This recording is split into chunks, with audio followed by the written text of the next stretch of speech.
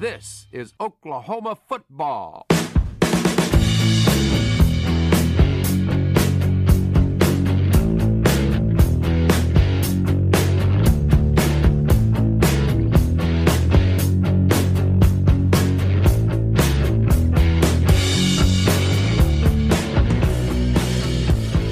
All right, we're back. Tyler Burton, Adam Jacquez, back at it again for another game week edition of the Mainline Podcast. I am recording from a cold, windy, icy Norman, Oklahoma. Ice-Mageddon 2020 is in full effect here, and Adam, thankfully, the power is back on here at the house. It came back on late yesterday afternoon, and because of that, now we're able to do the podcast. So, finally. Yeah, it's not much better here in Dallas, except we don't have ice, but it is still freezing. So I am very thankful that I still have power. Yeah, the weather here has been absolutely insane. There's been over, I think as of this morning, there was over 350,000 people, like within 100 miles of Oklahoma City that hasn't had power this week. So the wind chill's been in the teens this week, and sitting on a beach right now sounds absolutely incredible. So, Adam, before we dive into this TCU recap and kind of breaking down the OU Texas Tech game coming up on Saturday night, speaking of things on a beach, I saw a couple of good things on Twitter yesterday. Yours kind of made me laugh. Your follow up to it, Kim Kardashian West put out a tweet yesterday that we just have to touch on for a real quick second. She turned 40 this week. She tweets out yesterday, after 2 weeks of multiple health screens and asking everyone to quarantine, I surprised my closest inner circle with a trip to a private island where we could pretend things were normal just for a brief moment in time. We danced, rode bikes, swam near whales, kayaked, watched a movie on the beach, and so much more. I realize that for most people, this is something that is far out of reach right now. So in moments like these, I am humbly reminded how privileged my life is. Adam, what were your thoughts when you saw something like this, and kind of show us what your tweet was? I thought yours was fantastic. I rolled my eyes. She's so out of touch, and I think it kind of also shows a little bit just how, California and some of the coastal areas are just so different than the rest of the country. So of course, it's going around, making the rounds on Twitter. Everybody was taking that exact copy that she said, but posting a different picture. I think I saw someone do Lost to the TV show. And so I immediately thought of Beach Day from The Office. So I found the image of Michael Scott running a hot dog eating contest on the beach, and just a sense of normalcy. Yeah, definitely got to like. And who the hell has the ability to fly 40 of their closest friends and family members to a private island? That just doesn't feel normal. Like, just to feel normal for a minute, it just goes to show like how out of touch, Hollywood and celebrities and, California, New York, it just goes to show how out of touch it is. But I thought your response was fantastic, and I wanted to touch on that just a little bit. So, again, this is predominantly an OU football podcast, and we had a big performance from OU this past weekend. 33-14, OU takes down TCU up in Fort Worth. And Adam, I thought that for the most part, it was OU's most complete game on all three sides of the football. They put together 4 quarters for the first time since Missouri State, and boy, did they look good doing it. Yeah, they did. It was kind of different, and we'll probably touch on this a little bit as we break down both sides of the ball, but it felt weird throughout the game, just the rhythm and pace of everything. The final score was not what we're used to seeing, but it's still an impressive win. I think we're more used to seeing a 19-point win come from like a 56-37 type of score. So it's a little bit different, but I'll take it. It feels like the team is starting to really round a corner and really play well in all phases. So And what we see. That's something that has been extremely frustrating for OU fans throughout the first 5 weeks of the season was, you would see OU play really good football in spurts where you'd get, a couple quarters of really good football, and then they would collapse late in the second half. So finally seeing this young team, and again, this is a team made up of predominantly underclassmen, finally seeing them grow up and put together a full game's worth of good, competitive, dominant football was definitely something to see. Adam, starting over here on the offensive side of the football, it starts first and foremost. I thought Spencer Rattler, he played his best game in an OU uniform. 13 to 22 passing, 332 yards, 2 touchdowns. I thought the most eye-popping stat of his performance was he averaged 25.5 yards per completion, five of which went for at least 33 yards, and we know both of his touchdown passes were to Marvin-Mims, a 50-yarder and a 61-yarder. So I thought that Rattler, you can definitely tell that he's starting to get more comfortable. The pocket presence is getting good. He's starting to run the offense a little bit better. He's, and again, just that comfortability that is coming with experience. Yeah, I agree. He looks much more comfortable. He's taken what the defense is giving him. He's protecting the football a lot better. In real time, watching the game, it is a little bit strange because he had so few completions, and there were some drops in there that probably would have helped with the rhythm of just the pace of it all. But yeah, going back at the end of the game and looking at the stats, and you're like, whoa, he had so many completions go for 40 plus yards. I think he's really starting to feel it, and I think he's starting to figure out who his guys are. There's definitely your top three, Weiss, Stogner, and Mims, and surely we'll talk about Mims in a little bit, but he needs to get some more playing time.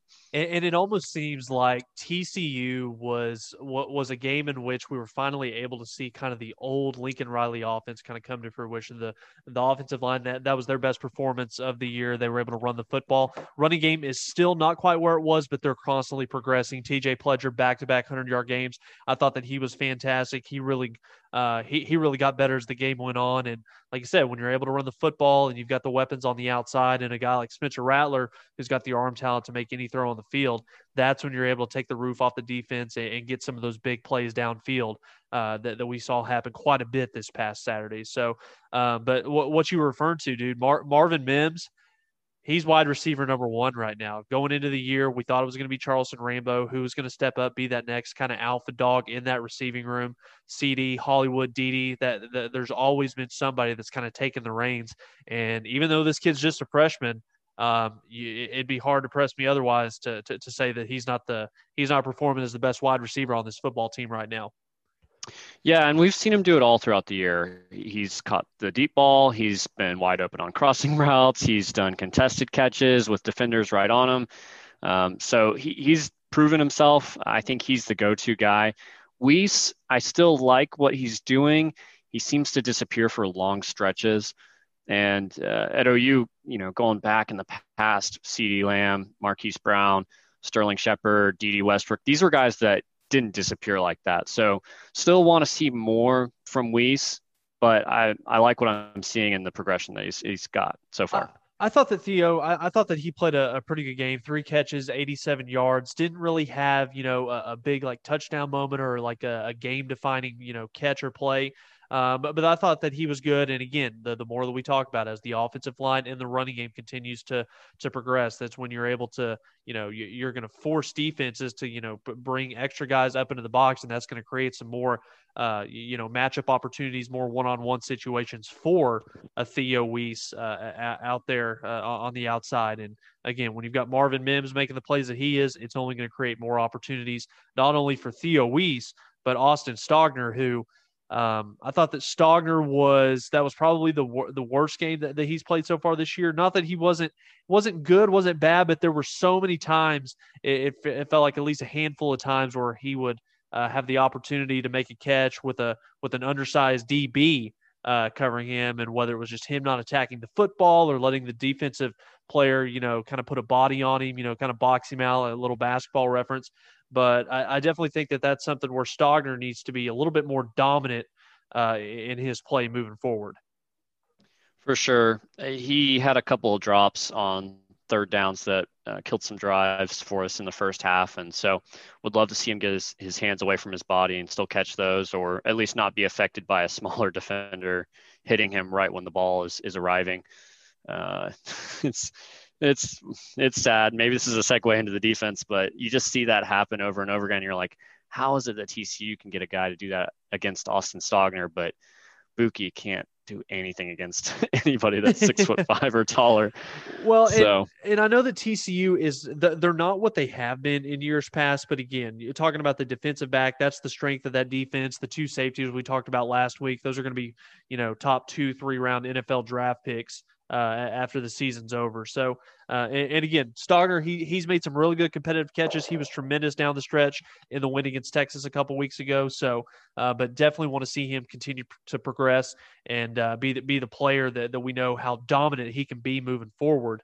But again, kind of before we transition over to the other side of the football, looking back at it, haven't had a chance to watch all of the TCU replay back, but have got to watch quite a few snippets of it.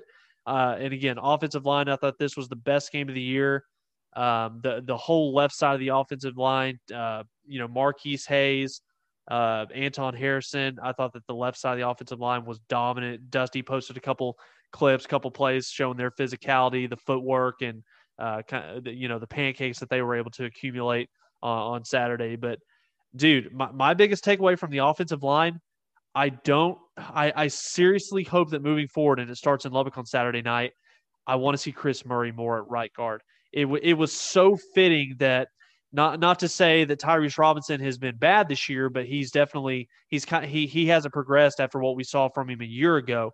And it's just so fitting that the first run play that Chris Murray's out there at the right guard position, he pulls around to the left side and OU pops their longest run play of the year. So I liked what I saw from Chris Murray, both in run and pass protection.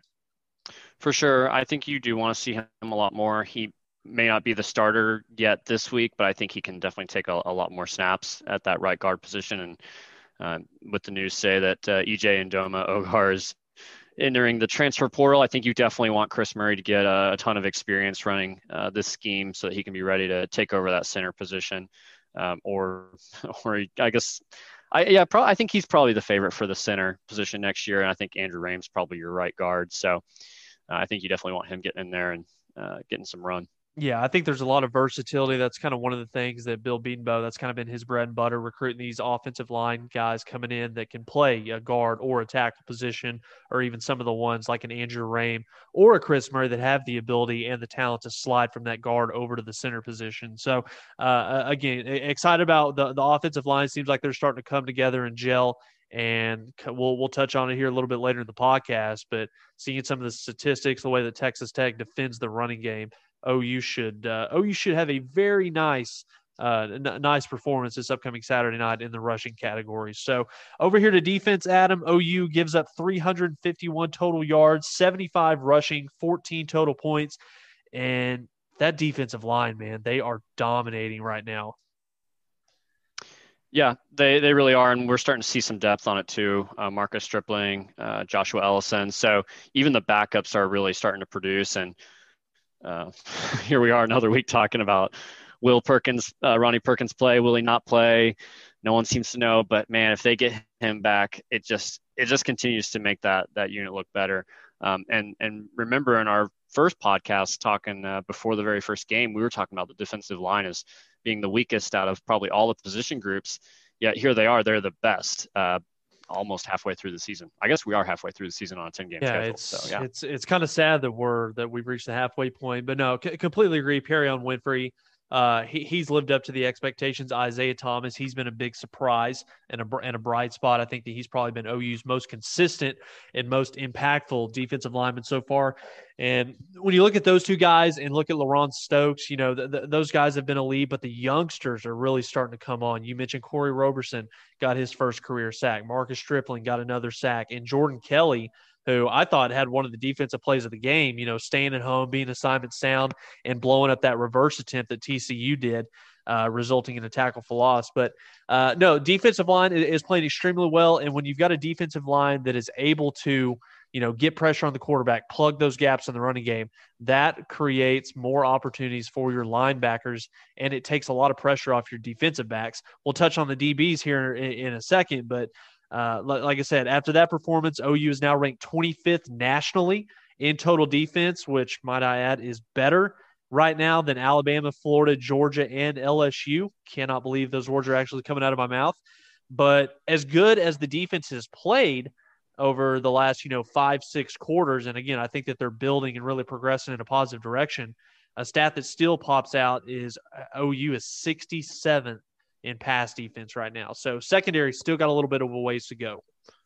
Yeah, I tweeted this out from the Mainline Pod 1, And our defense is leading the conference against the rush so far. And I mean, really, if you take out what Sam Ellinger got, especially after the fourth quarter started, we're doing really, really well in the rush department.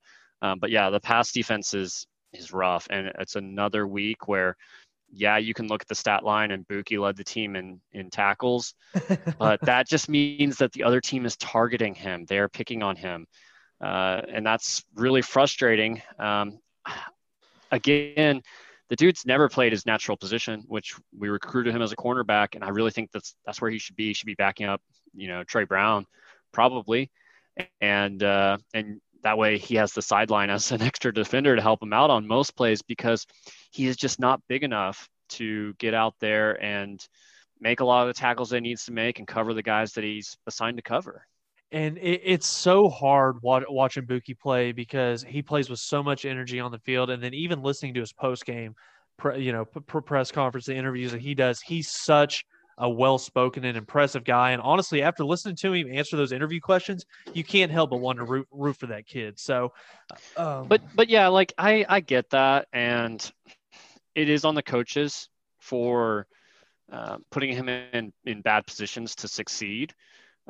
Because he's not gonna go up and contest a pass with a 6'6", 6'7" tight end. He's either going to get totally destroyed and run over, or he's going to commit a holding or a pass interference. And the coaches need to at some point just say, hey, like, it's not working out. Like, we need to move you to a corner where you have a better chance at making some interceptions and making some plays and tackling some guys that are a little bit closer to his own size. So now, he doesn't help himself with every time he hits a guy, gets dragged for 9 extra yards, and then wags his finger at the opposing sideline and is chirping all the time. I think that's what makes it even worse. But yeah, the coaches aren't putting him in a position to succeed. Well, and I think that's definitely going to be one of the many things that I'm going to be excited to watch this upcoming weekend, because we know that Texas Tech, they do have the ability. They've got the athletes outside where they can truly test those DBs, especially that nickel position.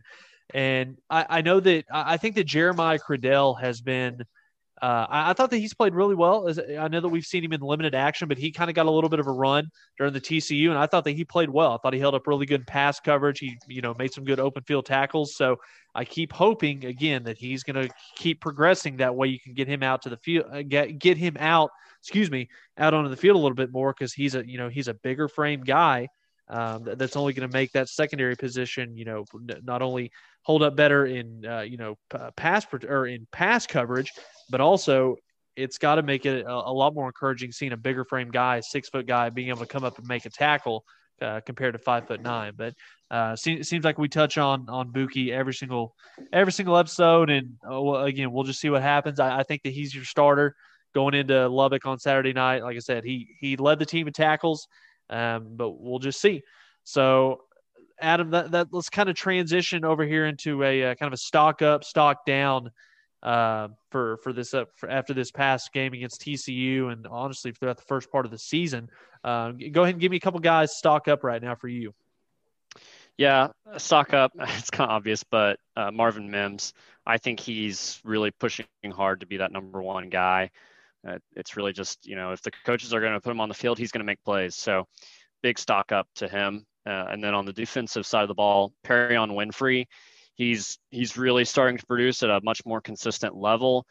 There's a lot of talk about how scary, the defensive line is going to look next year with him, and maybe Perkins coming back and Isaiah Thomas and all those guys. And I'm almost at the point where he seems like the type of guy that is going to go pro after just 1 year. And I think he's going to continue to make more plays and put more on film as the season finishes out. So he's really starting to disrupt a lot more.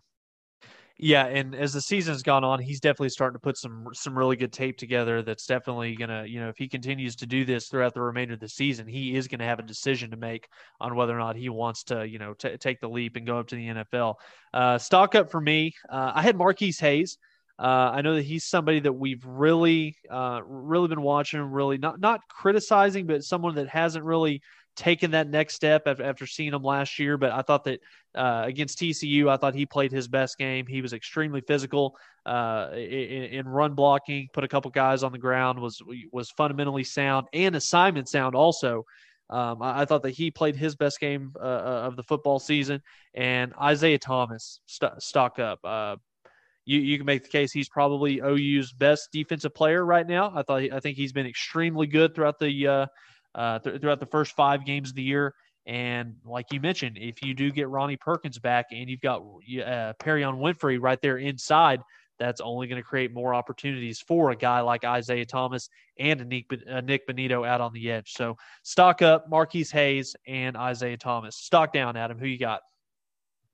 Stock down. I think he'll bounce back quickly, but Austin Stogner, he dropped way too many balls on Saturday against TCU.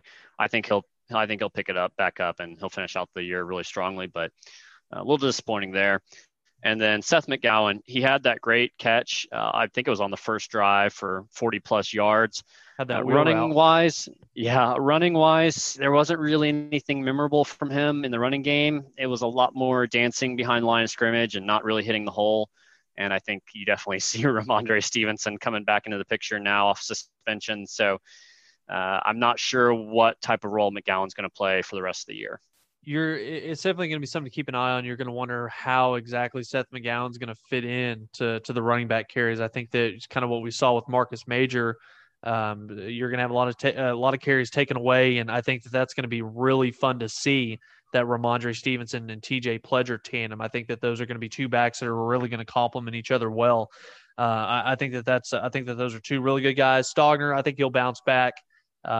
If there's anything that we know about that kid, he's tough, he's competitive. I think that he'll bounce back, and he'll probably catch 3 touchdowns on Saturday night. So, stock down for me. I got Charleston Rambo.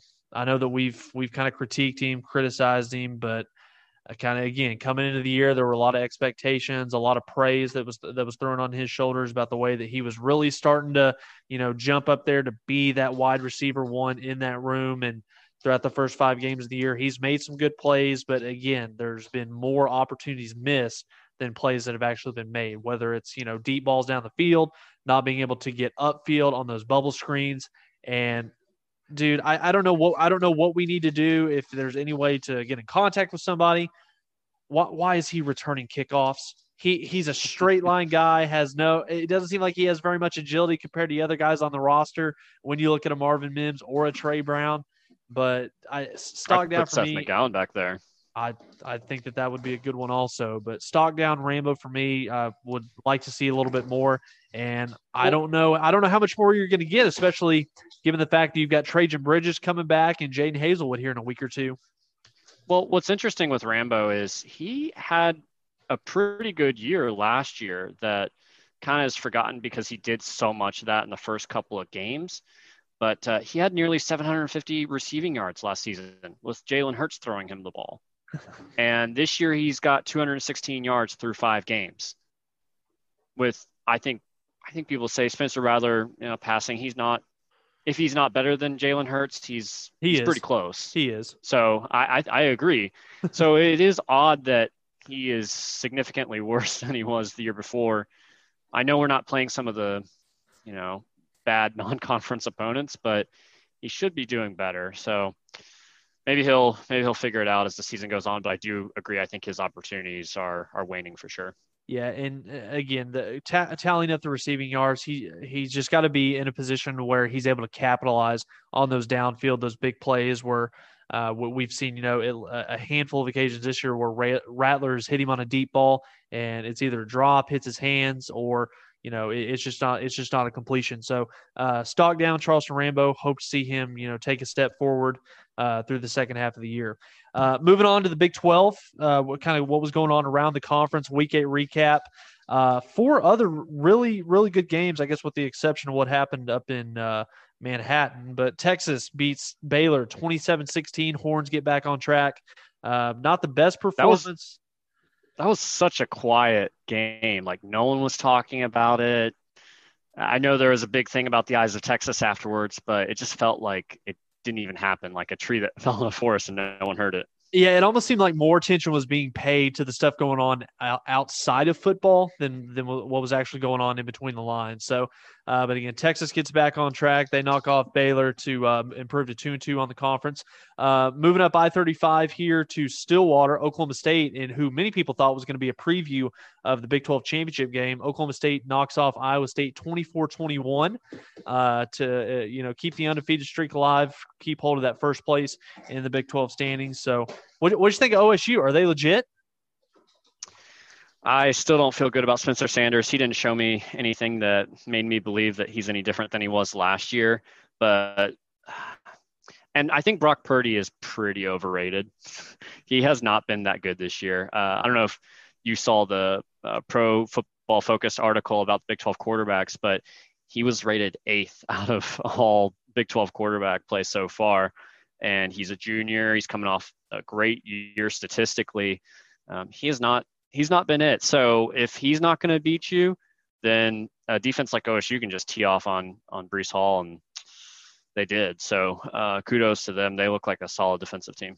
Oklahoma State does. I think they do. They're probably right now. I know they are statistically, but again, they haven't played Texas yet. That'll happen this weekend. Still haven't tackled, OU, K-State, but Oklahoma State definitely seems like Mike Gundy's got a really good team this year.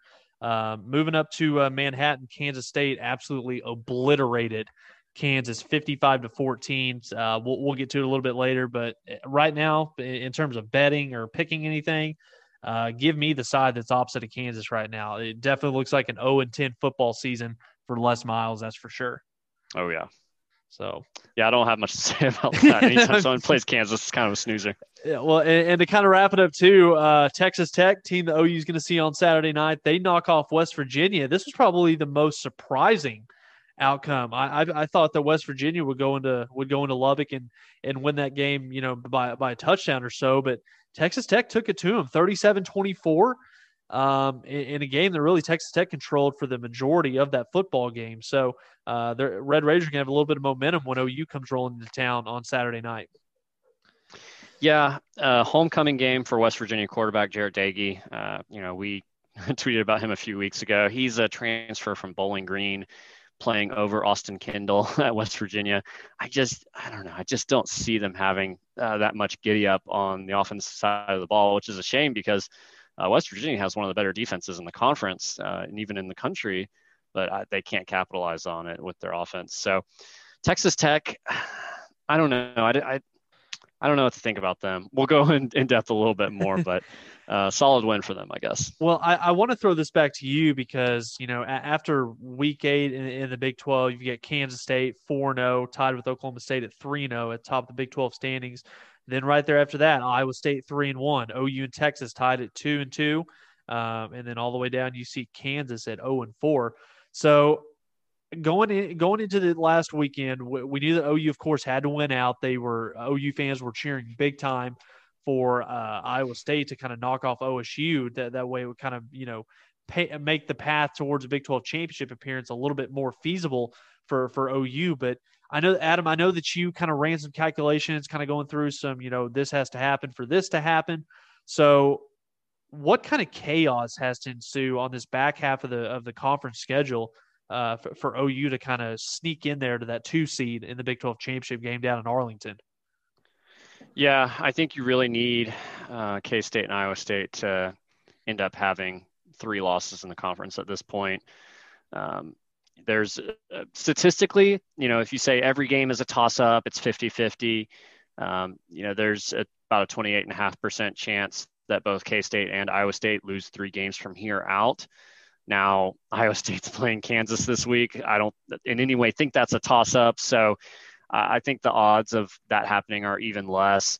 K-State, every week that goes on and the more that they win, the less I'm starting to believe that they're actually going to lose 3 games just because they're going to have to make so many mistakes and be so overmatched by whoever they're playing. Now, they do have Texas, Oklahoma State, and Iowa State still on the schedule. But I don't know. I don't know if Texas or Iowa State look all that scary at this point. Let me throw this to you because I was kind of looking at it, kind of figuring out a couple different scenarios. At this point in the season right now, does OU almost want Kansas State to win out? because they're undefeated in conference right now. We look at who they've got coming up. West Virginia, they don't play into it. They've got a date with Oklahoma State. K-State beats OSU. That gives them one loss, then gives OU an opportunity to beat OSU and gain the head-to-head. And then they still have a date with Iowa State. K-State knocks Iowa State off. That gives Iowa State 2 conference losses. And then essentially all you have to do is after that, all you have to do essentially is hope that Iowa State loses to either Baylor, Texas, or West Virginia. Yeah, you don't necessarily need them to win out. Just K-State needs to beat Oklahoma State and Iowa State. And so, you're in a lot better shape at that point, because then you're just looking at Iowa State losing 1 game. So for fans that are listening to it for this upcoming weekend, OSU, Texas, and Stillwater, who does OU need to win? Texas?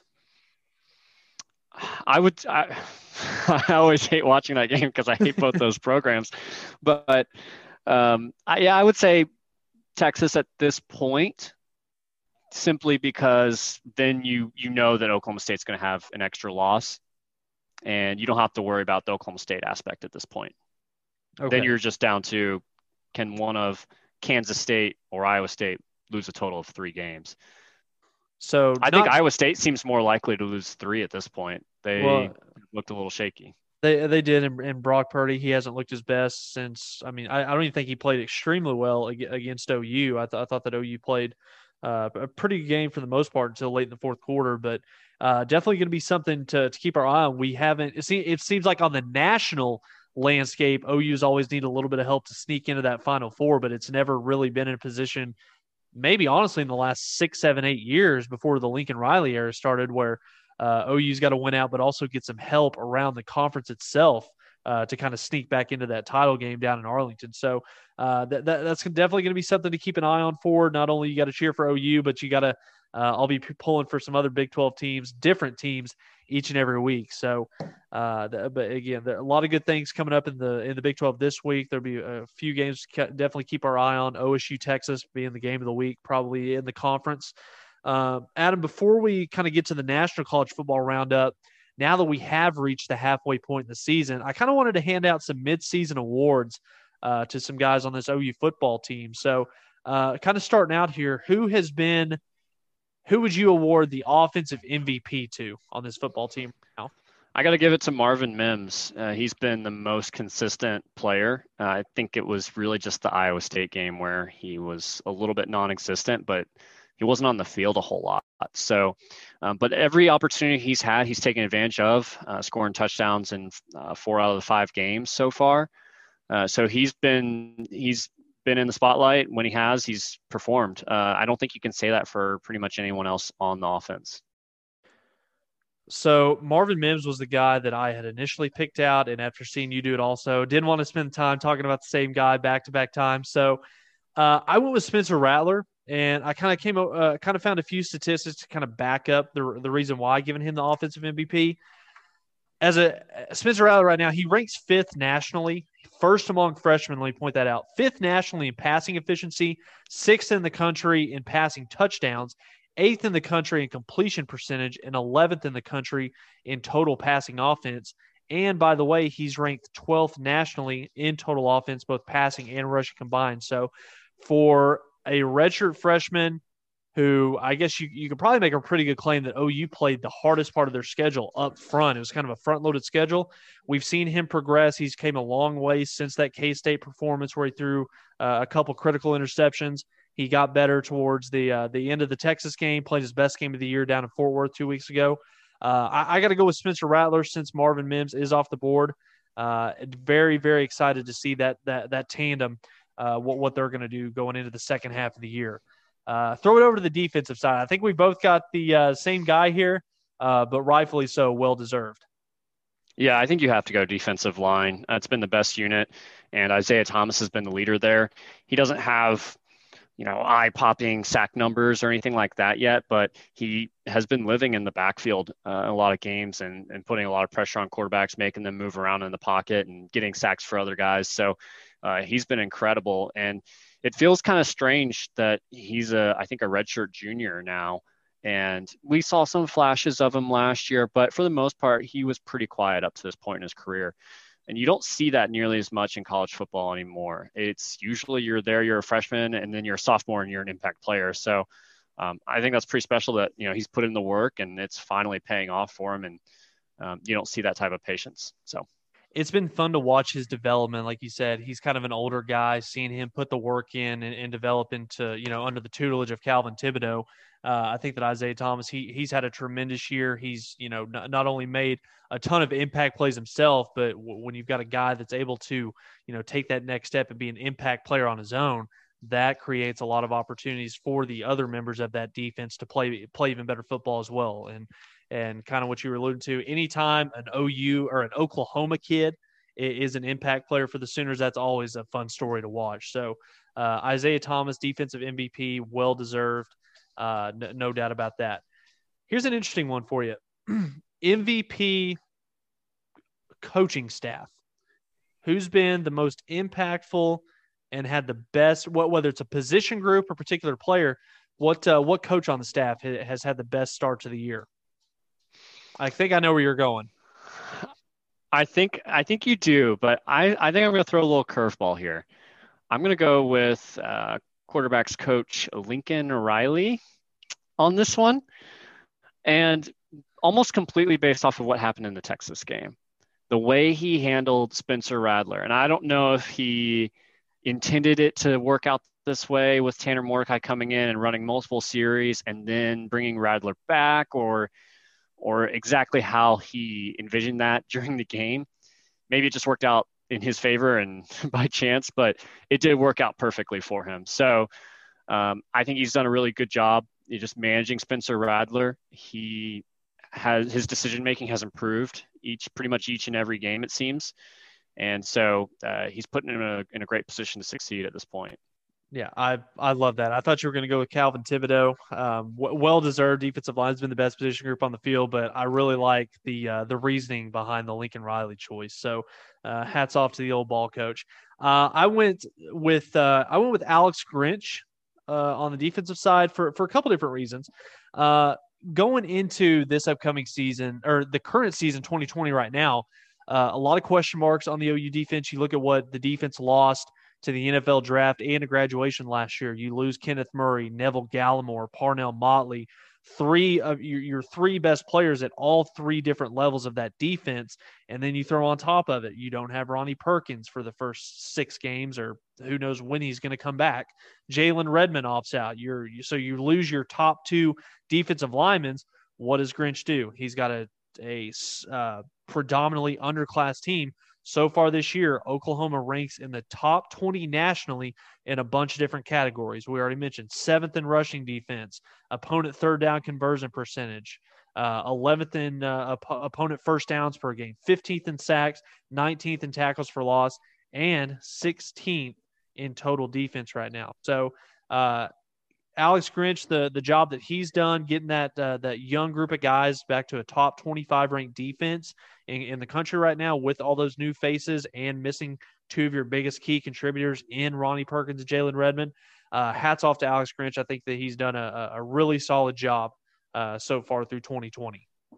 Yeah, I will say I think maybe the most impressive thing that he's done was after K-State and Iowa State, which were not great performances, but really just for a couple plays here and there, the way he was able to hold the mentality of that team together to turn it around against Texas and then continue it against TCU, where we're not missing tackles anymore, really. So I think that's huge. I do have some small gripes, some small 5'6" gripes with some of the things that Coach Grinch is doing, but overall, very pleased with where we're headed.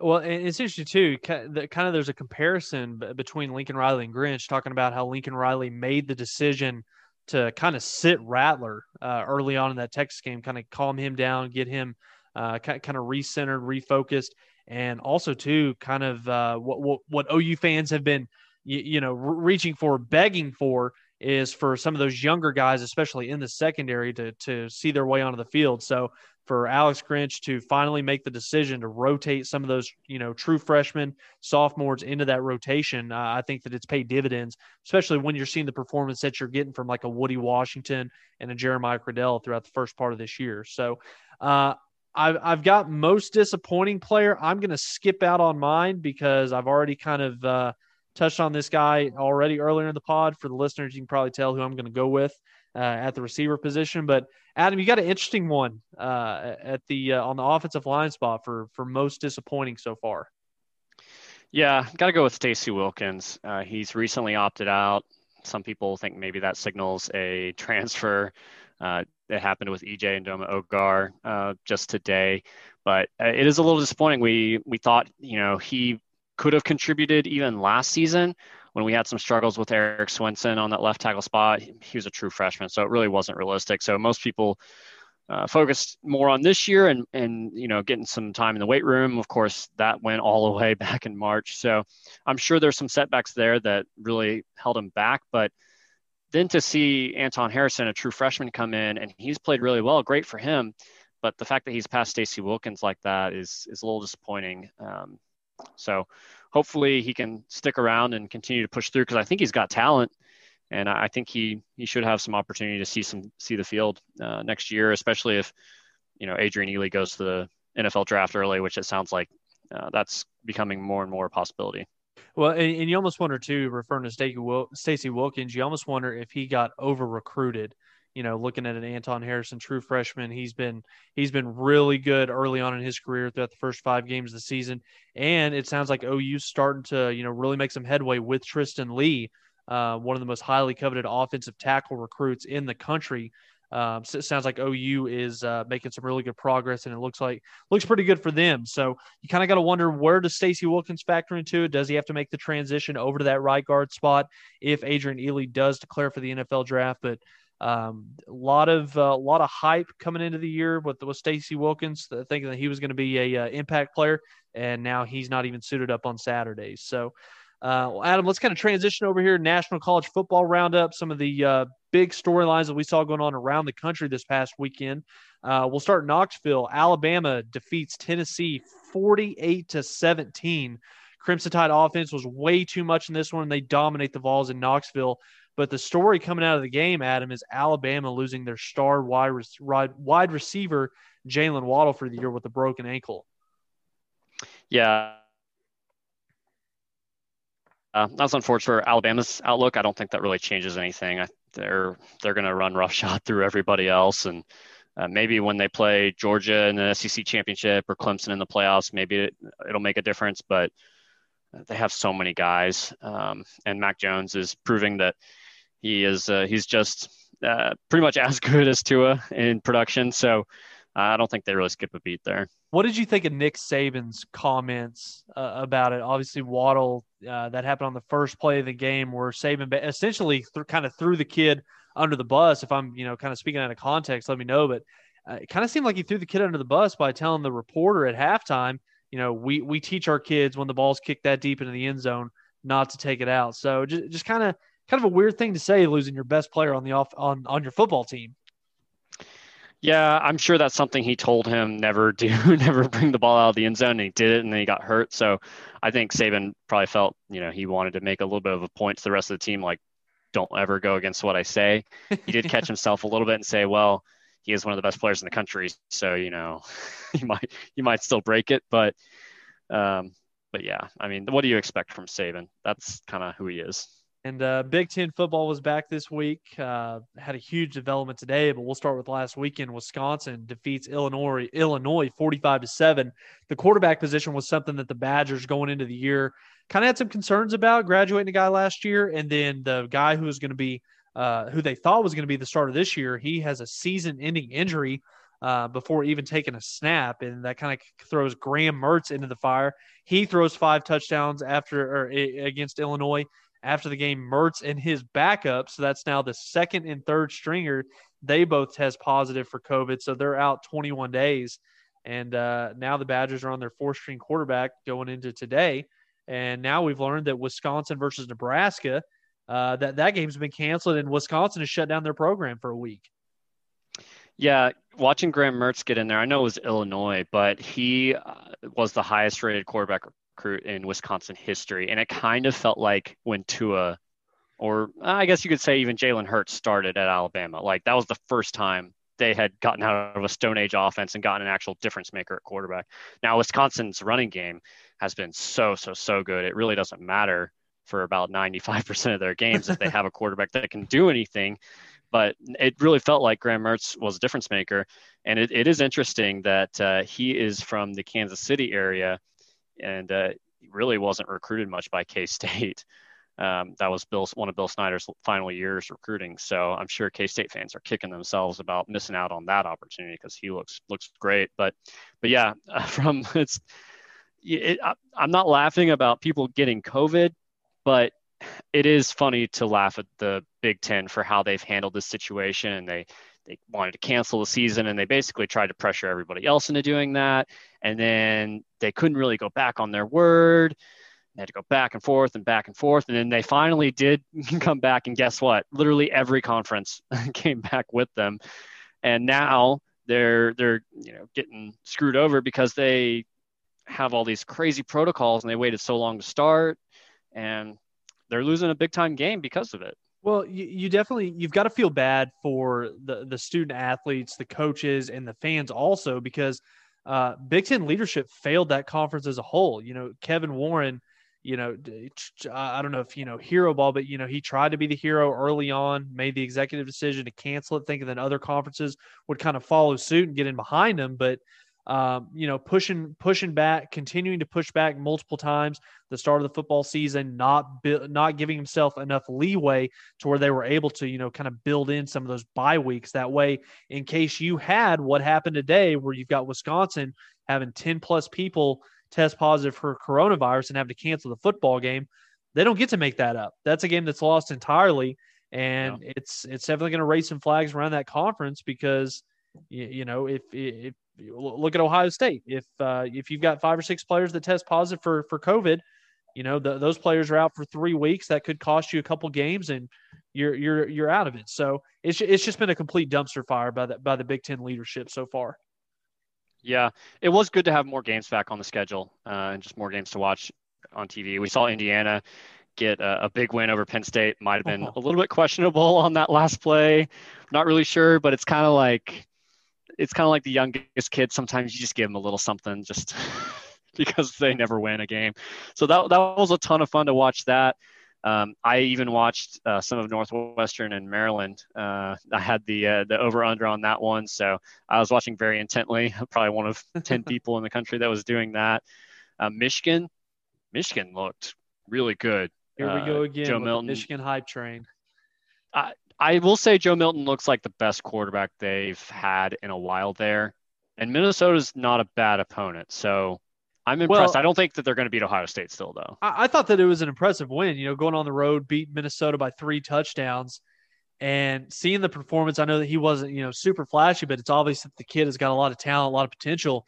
I thought that it kind of looks like Michigan has found a quarterback in Joe Milton, and it makes you wonder why Shea Patterson was starting, last year when you saw the talent and the performance that Joe Milton put together. But again, I thought that was a huge win. That was one of the bets that I lost. I thought that Minnesota would stay within a field goal, if not win outright. But getting blown out by 3 touchdowns at home, hats off to Michigan, and that's a big win for Jim Harbaugh starting the year off. Yeah, I was right with you there on Minnesota beating Michigan, and now they take on Michigan State. I have to give a mandated reference to Michigan State because I know we have a Michigan State listener. And so Michigan State, not a great opener against Rutgers, but Greg Schiano, he's done it once at Rutgers. He might turn him around again. And Tennessee fans ought to be ashamed of themselves for blocking that one a few years back. Couldn't agree more. Some other notables: Notre Dame blast Pitt 45-3. And then honestly, probably I didn't get a chance to watch any of this game, but I thought that it was going to be a really good, really competitive football game. And then I was kind of taken back when I saw the final score the next day. Number 9 Cincinnati destroys SMU 42-13. If you would have told me before the game that Cincinnati's defense was going to hold Shane Buechele and that Mustang offense to 13 points, I would have thought there's no way.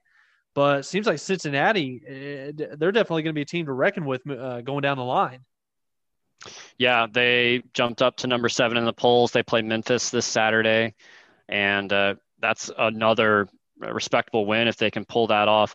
They look a lot different than some of these UCF, SMU, Memphis teams where their defense is on another level.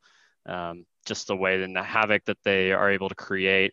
I know back before Alex Grinch got hired, there's a little bit of talk about Marcus Freeman, their defensive coordinator, as being a candidate here at OU.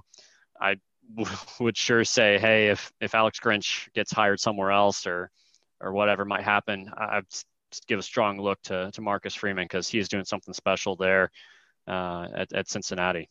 Yeah, I couldn't agree with you more. It's kind of fun looking around all these, non-Power 5 conference teams like a Cincinnati, a Marshall, BYU has got a really good team this year. Seeing how competitive and honestly dominant they've been throughout the entire season really, really makes you wonder as Big 12 fans. Wouldn't mind trading like a K-State or Kansas for maybe a BYU or a Cincinnati. So, but those have definitely been some. Yeah, let me ask you about Cincinnati. They're number 7 right now, and we talked a little bit about them potentially being a playoff contender right now. And obviously, this is not the college football playoff rankings, but they are number 7 as of right now. Ahead of them, Clemson, Alabama, Ohio State. I think everybody looks at those as your solid top 3 in the playoffs. After that, you've got Notre Dame. Notre Dame would have to beat Clemson at least once to be considered for a playoff role. I don't think that they can do that. So I think they fall out of the top 4. Georgia's right behind them. I still don't think Georgia can beat Alabama again or beat them in the SEC championship game, but there's possibility. We'll see what JT Daniels can do. Yeah. And then you got Oklahoma State at 6. I guess there's a shot they could go undefeated. I'm not going to disrespect them enough that I don't think that they can get through the schedule. I think that's where the conversation gets interesting. If you've got an undefeated Cincinnati and you've got an undefeated Big 12 champion Oklahoma State at the very end of the year, who's going to have, they're going to have an impressive win over Oklahoma, chance that they're going to beat either a really good Oklahoma team again or, maybe Iowa State, Kansas State. But it's almost going to be like, is the argument going to be, is the Big 12's reputation, essentially OU's reputation in the college football playoff the last 4 years, is that going to hurt Oklahoma State's chances in that argument? Where the college football playoff committee could say, well, we're going to give Cincinnati. It's already a crazy year to begin with. Maybe we throw Cincinnati in there and really mix it up. I don't see that happening because you talk about almost anarchy. Can you imagine if an undefeated Big 12 championship team gets left out to an undefeated Cincinnati? I just don't see it happening. It couldn't happen to a better team and fan base than Oklahoma State. So I would be all on board for that scenario. But yeah, I know. I still think Big 12 champion would get in over Cincinnati if Oklahoma State's undefeated. But I don't think we'll have that situation play out. And again, if that does happen, Oklahoma State, that's the team that I would love to see that happen to. Them, A&M, Texas, either of the 3, sign me up for that. Well, Adam, let's kind of get to our betting cards for week 9. Let's kind of recap week 8. I'll make this short and sweet because I was bad for the second week in a row, going 2-3 last week, taking my total up to 8-9 on the year, 47% winning percentage. That's not going to get it done. And Adam, back-to-back 4-1 weeks, dude. Nicely done, taking you up to 11-5 on the year. Like I said last week, I hope you're putting a little bit of cash on it because 8-2 combined last 2 weeks. Nicely done, dude. I will say the week I decided to put some money on this is probably the week I go 1-4 instead of 4-1. So, well, this looking at the card, there wasn't really a game or two that just kind of stuck out as, that's a definite play other than maybe Iowa State and Kansas. But let's just kind of dive into it. I'm not feeling too good about these, but let's go for it. You lead it off, Mr. 4-1. Yeah, first off, I've got UCF. They're a 2.5-point favorite at Houston. Dylan Gabriel's on fire right now for Central Florida. I don't think that Houston can keep up with them. I'd say it's going to be somewhat similar to how BYU and Houston matched up a few weeks back. So I like UCF to cover that one. Cool. Have not had it. I got a chance to watch Houston a couple weeks ago. Dana Holgerson seems like they're either hot or cold. But again, 2.5. I think that's essentially UCF's favored in that game because 3 points is what it's worth playing on your home field. So I think that's a good pick. First one for me, I'm going North Carolina -6.5 on the road at Virginia. Sam Howell, that Tar Heel offense, I think that they're going to be able to score at will against Virginia. And not that Virginia is a bad team as a whole, but I just don't trust that Virginia offense to be able to keep up with them, at least keep it within 6.5. So give me the Tar Heels -6.5 on the road against the Cavaliers. Yeah, I like that one. I had that same pick as well. Virginia hasn't scored more than 23 points so far this year. So I feel pretty confident UNC can get to 30 on them. So I went with UNC to cover as well. Cool. Second for me, I've got Western Kentucky at BYU. I'm taking the over 52.5 for this game. BYU's averaging 45 points a game, 550 yards of offense. Western Kentucky has struggled in all but they've struggled in all but 2 of their 6 games so far this year. So it would not surprise me if BYU gets to the 52.5 by themselves. So give me the Cougars to go over in that game against Western Kentucky. Yeah, I got pretty familiar watching Western Kentucky. They have Tyler Pigrome, transfer from Maryland, playing quarterback for them, and Liberty beat them pretty soundly in the opener. He's really not a passing threat. So, yeah, I think BYU can cover that by themselves. For my next pick, I went with Iowa State at Kansas. The over-under is 52. Another situation, I think Iowa State could score 52 on their own. Kansas State did last week with 55. So I think that's pretty easy over there. I'm taking this game also, but I'm going to go with Iowa State to cover 28.5.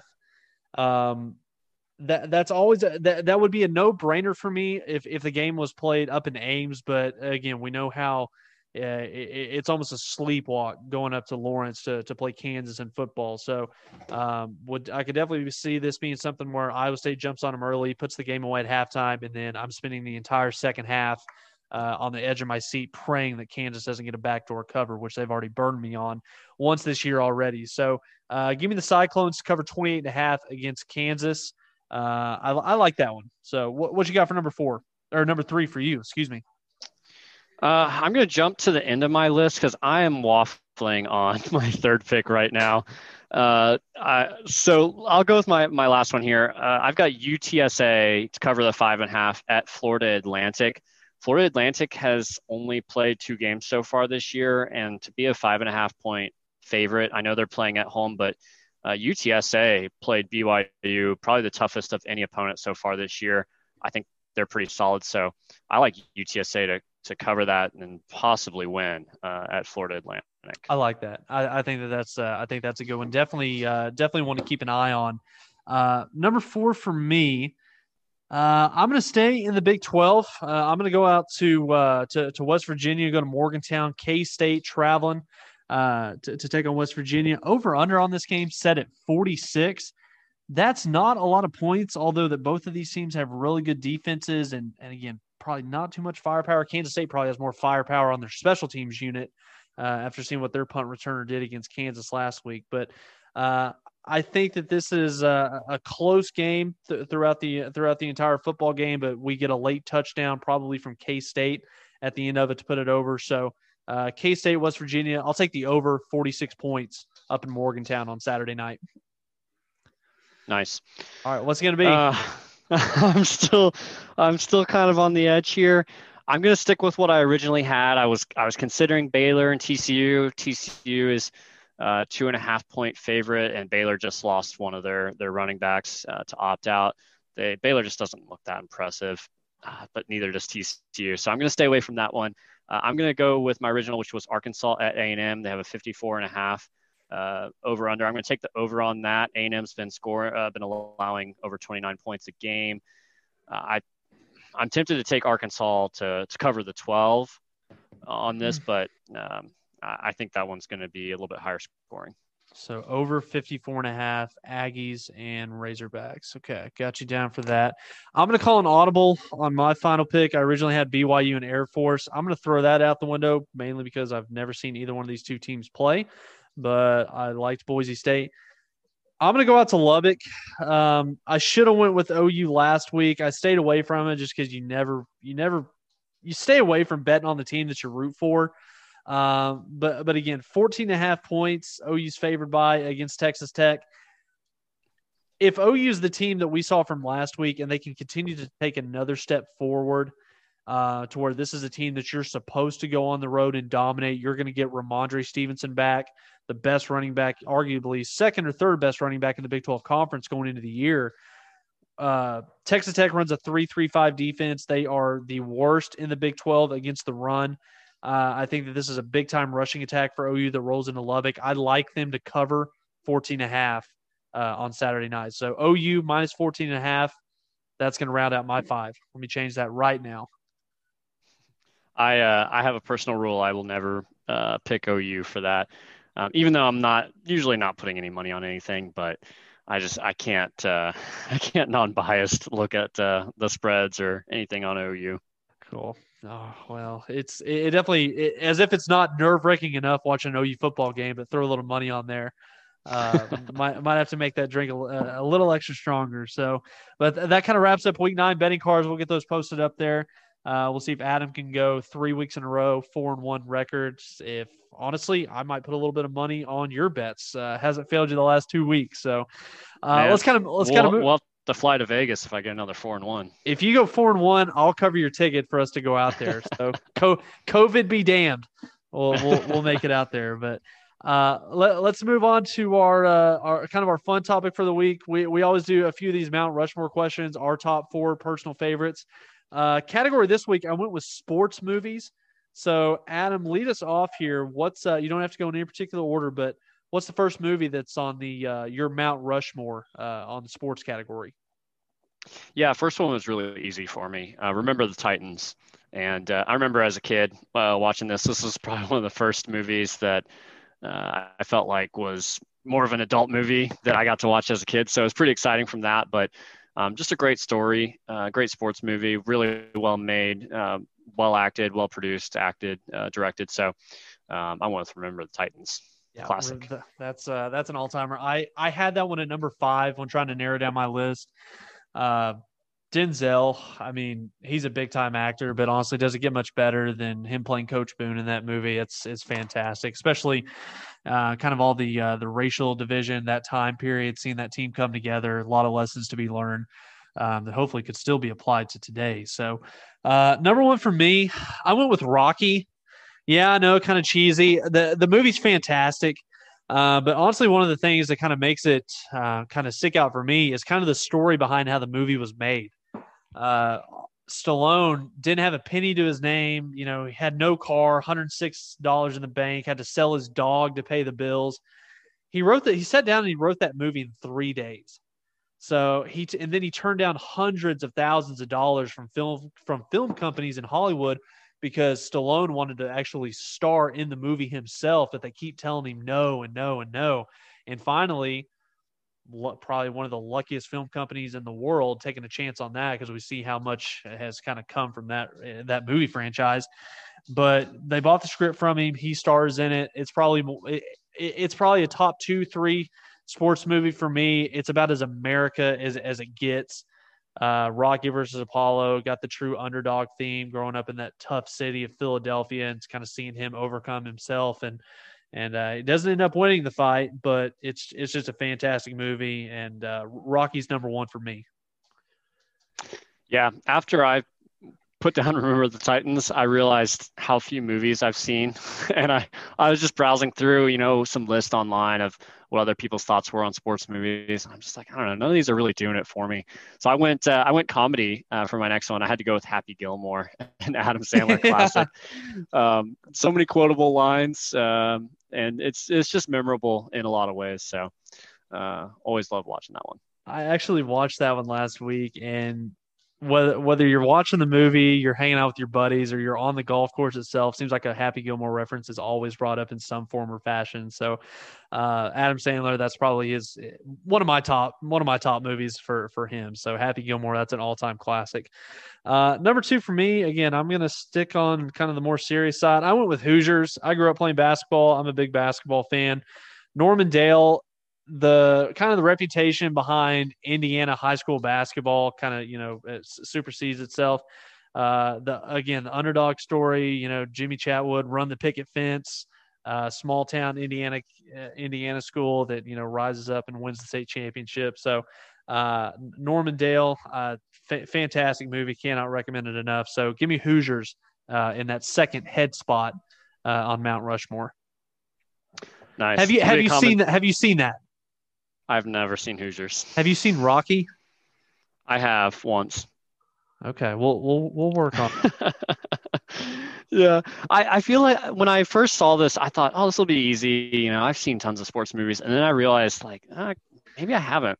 For my third one, I've got a movie I don't think you've seen. I don't think hardly anyone has seen this. Rebound, a basketball movie starring Martin Lawrence. I've seen it. Yep, owned it. You have? Okay. Oh yeah. Okay. Oh yeah. Okay. I know that it was a fun movie growing up that my family liked to watch. It has a 3.7 out of 10 star rating on whatever this website I'm on. So if you kind of go into it with that type of mindset, it's a ton of fun to watch. So I think there's probably some sentimental connections to that movie for me because it's, by and large, not the greatest movie. Well, I'm trying to remember the two best characters that I like was the kind of the tall, lanky, awkward kid. Sledge, and then what was the kind of the stout girl, kind of the post? Big Mac. Yeah, Big Mac. Okay, I can see it right now. Yeah, and Martin Lawrence, outstanding comedian. I really like that. I honestly forgot about that movie until I was going down our list and saw that you'd put that on there. So, Rebound is fantastic. For number 3 for me, I'm going golf. Golf's probably my favorite sport to actually play growing up, and it's kind of a romantic comedy. But any golfer out there, honestly, any sports fan, I hope that you have seen this, Adam. If not, shame on you. Go watch it, rent it right now. Tin Cup. Kevin Costner, Roy McAvoy, kind of a drunk driving range, West Texas college legend who kind of overcomes himself. It's a comedy, kind of the fights that he gets with his caddy. Girlfriend's a stripper who actually owns the driving range that he works at, and he overcomes all odds and wins the U.S. Open, making comes in second. God, getting ahead of myself. Comes in spoilers. Second. Well, it's been out for like 25 years, so I think that's probably past the deadline point. So Tin Cup's number 3 for me. Go ahead and finish this off. Round it out. Yeah, I got to go with this one. I don't think this is last on the list, but we did these in no order. The Waterboy. You got to go with this one. Probably more quotable than Happy Gilmore. That might be Adam Sandler's best movie. Mr. Coach Klein. Mr. Coach Klein. Water sucks. It really does. He does have some really good ones.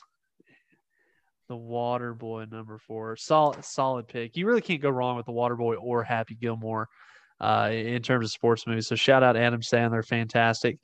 I'm going to go with another serious movie. Have you seen Miracle? About the 1980 U.S. Olympic hockey team. It is on my Netflix list, and it has been on there for probably a year and a half. You got to watch it at some point. I got to take the time for it. 1980 U.S. Olympic hockey team. Herb Brooks defeated the Soviets. Who that Russian team was probably the dynasty that those guys have built over pretty much 2 decades, going undefeated in the Olympics 3 straight years. Kurt Russell, he was perfect for that role. To play Herb Brooks. His pregame speech before the Soviet match, the great moments are born from great opportunity. To this day, that's probably my favorite pregame speech that's ever been played in a movie. Absolutely fantastic. And it's patriotic as hell. It's an underdog, feel-good story, and just has an awesome message to it, with grit, determination, hard work, busting your ass, you can achieve any goal that you lay out in front of you. So I've got Rocky, Hoosiers, Tin Cup, Miracle. That's my 4. And Mr. Jacquez, we got Remember the Titans, Happy Gilmore, Rebound, and The Waterboy. I know which one. I know whose list I'm going to watch if I want a good laugh. So I think that those are 2 really good Mount Rushmores. I do want to throw out an honorable mention. Threat Level Midnight, probably the second best hockey movie ever made. It's almost a shame that movie got snubbed whenever it came to an Oscars nomination. So, truly, what was it? A joint Michael Scott production? Is that what it was? the company that put that together. So, Great Scott. But yeah, great Scott. But yeah, fantastic there. And Adam, let's kind of close it out here. OU's going down to Texas Tech Halloween night, this upcoming Saturday, 7:00 kickoff. We've kind of put the narrative to bed. That's kind of been a lot of the on the message boards, a lot of sports talk radio, the whole, weird things happen in Lubbock on Saturday nights. OU hasn't lost there in, I don't know what, a decade. They've lost 3 times there in the last 30 years. But again, this is a game where if OU is the team that we think they are and they're continuing to make these strides, OU should win this game going away. Yeah, I agree. It should be a pretty easy win. I don't really have a lot of faith in Texas Tech's offense right now. TJ Vasher, their best receiver, he's questionable. SaRodrick Thompson, pretty solid running back, he's questionable. And then Henry Columbi or Columbi, I'm not sure how you pronounce his name exactly, but he's been decent. He's not taking a lot of risks throwing the ball. A lot of his completions are under 6 yards. And so he does have a high completion percentage rating, but he's not pushing it down the field very much. So he is a little bit more of a runner than Alan Bowman, but he's not particularly fast. I would say his speed is somewhat similar to Baker Mayfield, but not nearly as crafty as a runner. Is he a less athletic version of Max Duggan that OU saw a week ago? From the limited amount that I've seen, I would say yes. Duggan didn't really try to run a whole lot, and we probably did a good job containing him. I think Texas Tech's guy is going to try to run a lot more. I just don't think he is much of a risk taker down the field. So we'll see how that plays out. But he doesn't seem like the type of guy, knock on wood, that's going to have a career day against OU's defense. Well, we've never seen that happen before. So nope. And again, the offensive rankings for Texas Tech, and again, these numbers are kind of skewed, especially since, Bowman's not the quarterback anymore. Texas Tech is really kind of middle of the road. They're ranked 5th in the Big 12 in scoring, although they are scoring 32.2 points a game. I would be shocked if OU lets it get to that point. If Texas Tech has scored plus 30 points, OU's going to be in a dogfight late in the second half. But kind of what we were referring to earlier when talking about the running back position for OU, Texas Tech's got the worst run defense in the conference by far. And when you look at the scheme that they run in a 3-3-5, only having 3 down linemen and 3 linebackers to kind of round out that box, OU should be able to run the football, pretty much at will. And given the fact that they're going to have a 250-pound, hungry, eager to go Ramondre Stevenson, OU should have their best running game of the year. So, Adam, you got a couple different over-unders here on this game. Do you kind of have some, what are your thoughts on that? Or you got some questions about it, or what you looking at? Well, I want to ask you your opinion. Mike Houck tweeted out some stats on Sunday about some of the previous matchups with Texas Tech, where Lincoln Riley's offense, where Lincoln's really dominated the Texas Tech defense, which a lot of teams have, but definitely to another level because of Lincoln's offensive prowess. And so since 2015, OU's averaged 683 total yards against Texas Tech. If you were a betting man, which I guess you are, but would you take the over or under on that this Saturday? 683 total yards. Mm-hmm. I'm taking the under on that, because I think that OU will be a predominantly rushing team this weekend. Spencer Rattler, I think he'll have a few big plays in the air, kind of what we saw against TCU. I think that is the blueprint right now for OU to have success. 683, that's a ton of yards. I think that number is kind of inflated by that 2016 Baker versus Mahomes game that we saw. I hope that it doesn't get into a situation like that. But I think that OU goes for probably about 550 or so, and they win comfortably. So I'll take the under on that. Yeah, I agree. I think especially the TCU game, we're seeing a preview more, and really we haven't, except for the Missouri State game, we haven't hit 40 in regulation yet.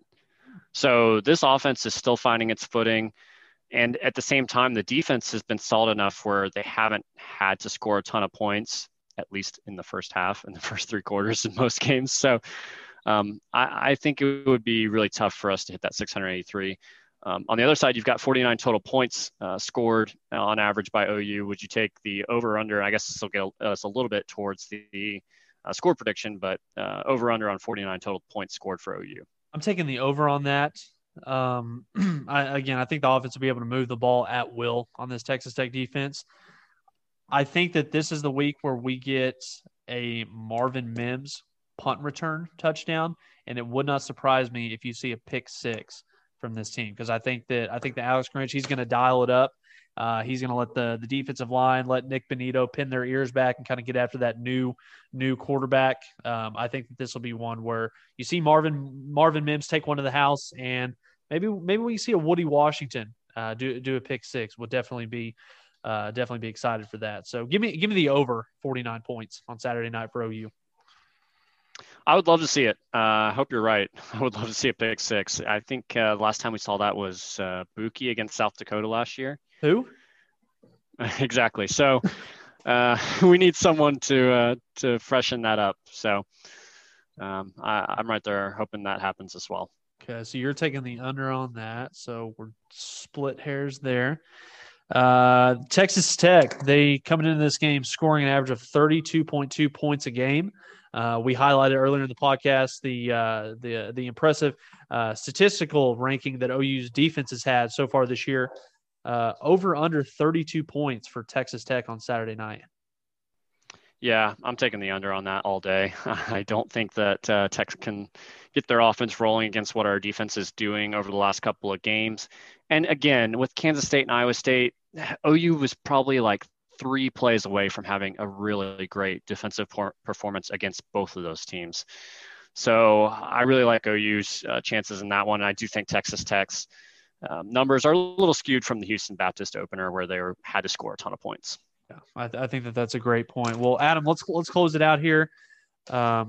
Sooners, Red Raiders, 7:00 this Saturday night. Who wins? Give me your score and why.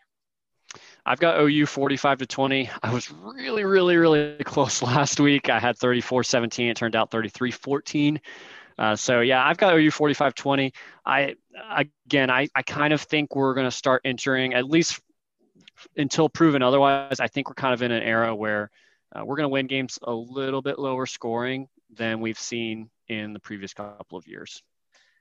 I'm going to stay pretty close to where you're at right now. I've got OU winning 52-23. I think that this is where we really see the offense kind of hit their full stride. The defense, I think that they'll give up a few plays, but again, 23 points. Anytime you give up only 23 points in the Big 12, OU should be able to win and win handily. I'm going to hammer it until it sinks in, but I think that OU should really be able to assert their will and dominate in the running game. So I think that this could be one of those games where you see the OU running backs have, 5 total touchdowns between the 3 of them. And maybe, look out for someone like Mikey Henderson and Jeremiah Hall, see if Lincoln can get them involved out of the backfield. So 52-23 OU, they're going to have a lot of momentum, dude. I think that they're going to be 4-2 coming out of this game. Got a bye week and essentially another bye week against Kansas a week after that. And I think that it's looking really good. It's going to be a huge showdown in Norman for Bedlam this year. Yeah, I agree.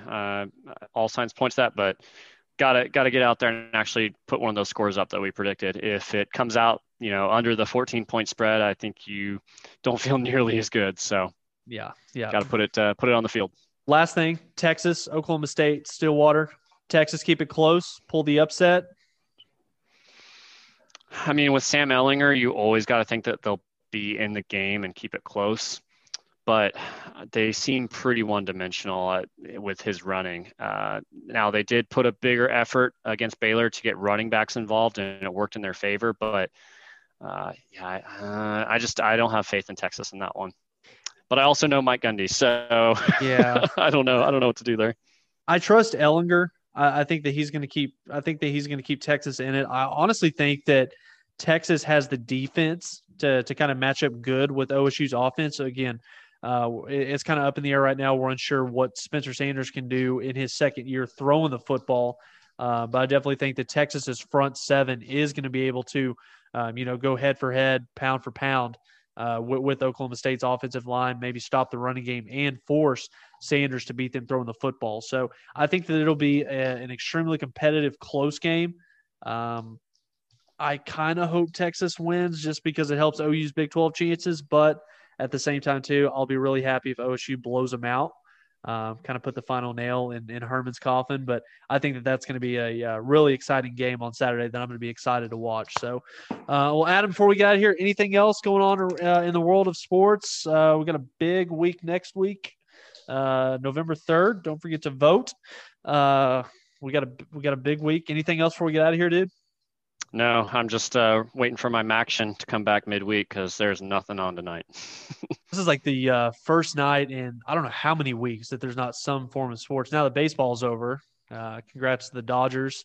That's a sticky situation right now with the guy testing positive for COVID during the 8th inning, and now they're saying that he tested positive the day before, but they still let him play. So that's going to be interesting to follow. So, but Adam, again, appreciate you doing this. This is always good. One of the best parts of the week. OU, Texas Tech, 7:00 Saturday night in Lubbock. Lincoln Riley, Spencer Rattler. It's going to be a good one. OU has a chance to really build some momentum going into a bye week. It's going to be fun to watch. So, again, appreciate you guys for listening. And again, follow us on Twitter at the Mainline Pod 1. Subscribe, hit the like button, leave us a review. Always appreciate you guys' feedback. And we will be back early next week, hopefully talking about an OU victory. And again, appreciate you guys. Adam Jacquez, Tyler Burton, signing off here from another episode of the Mainline Podcast.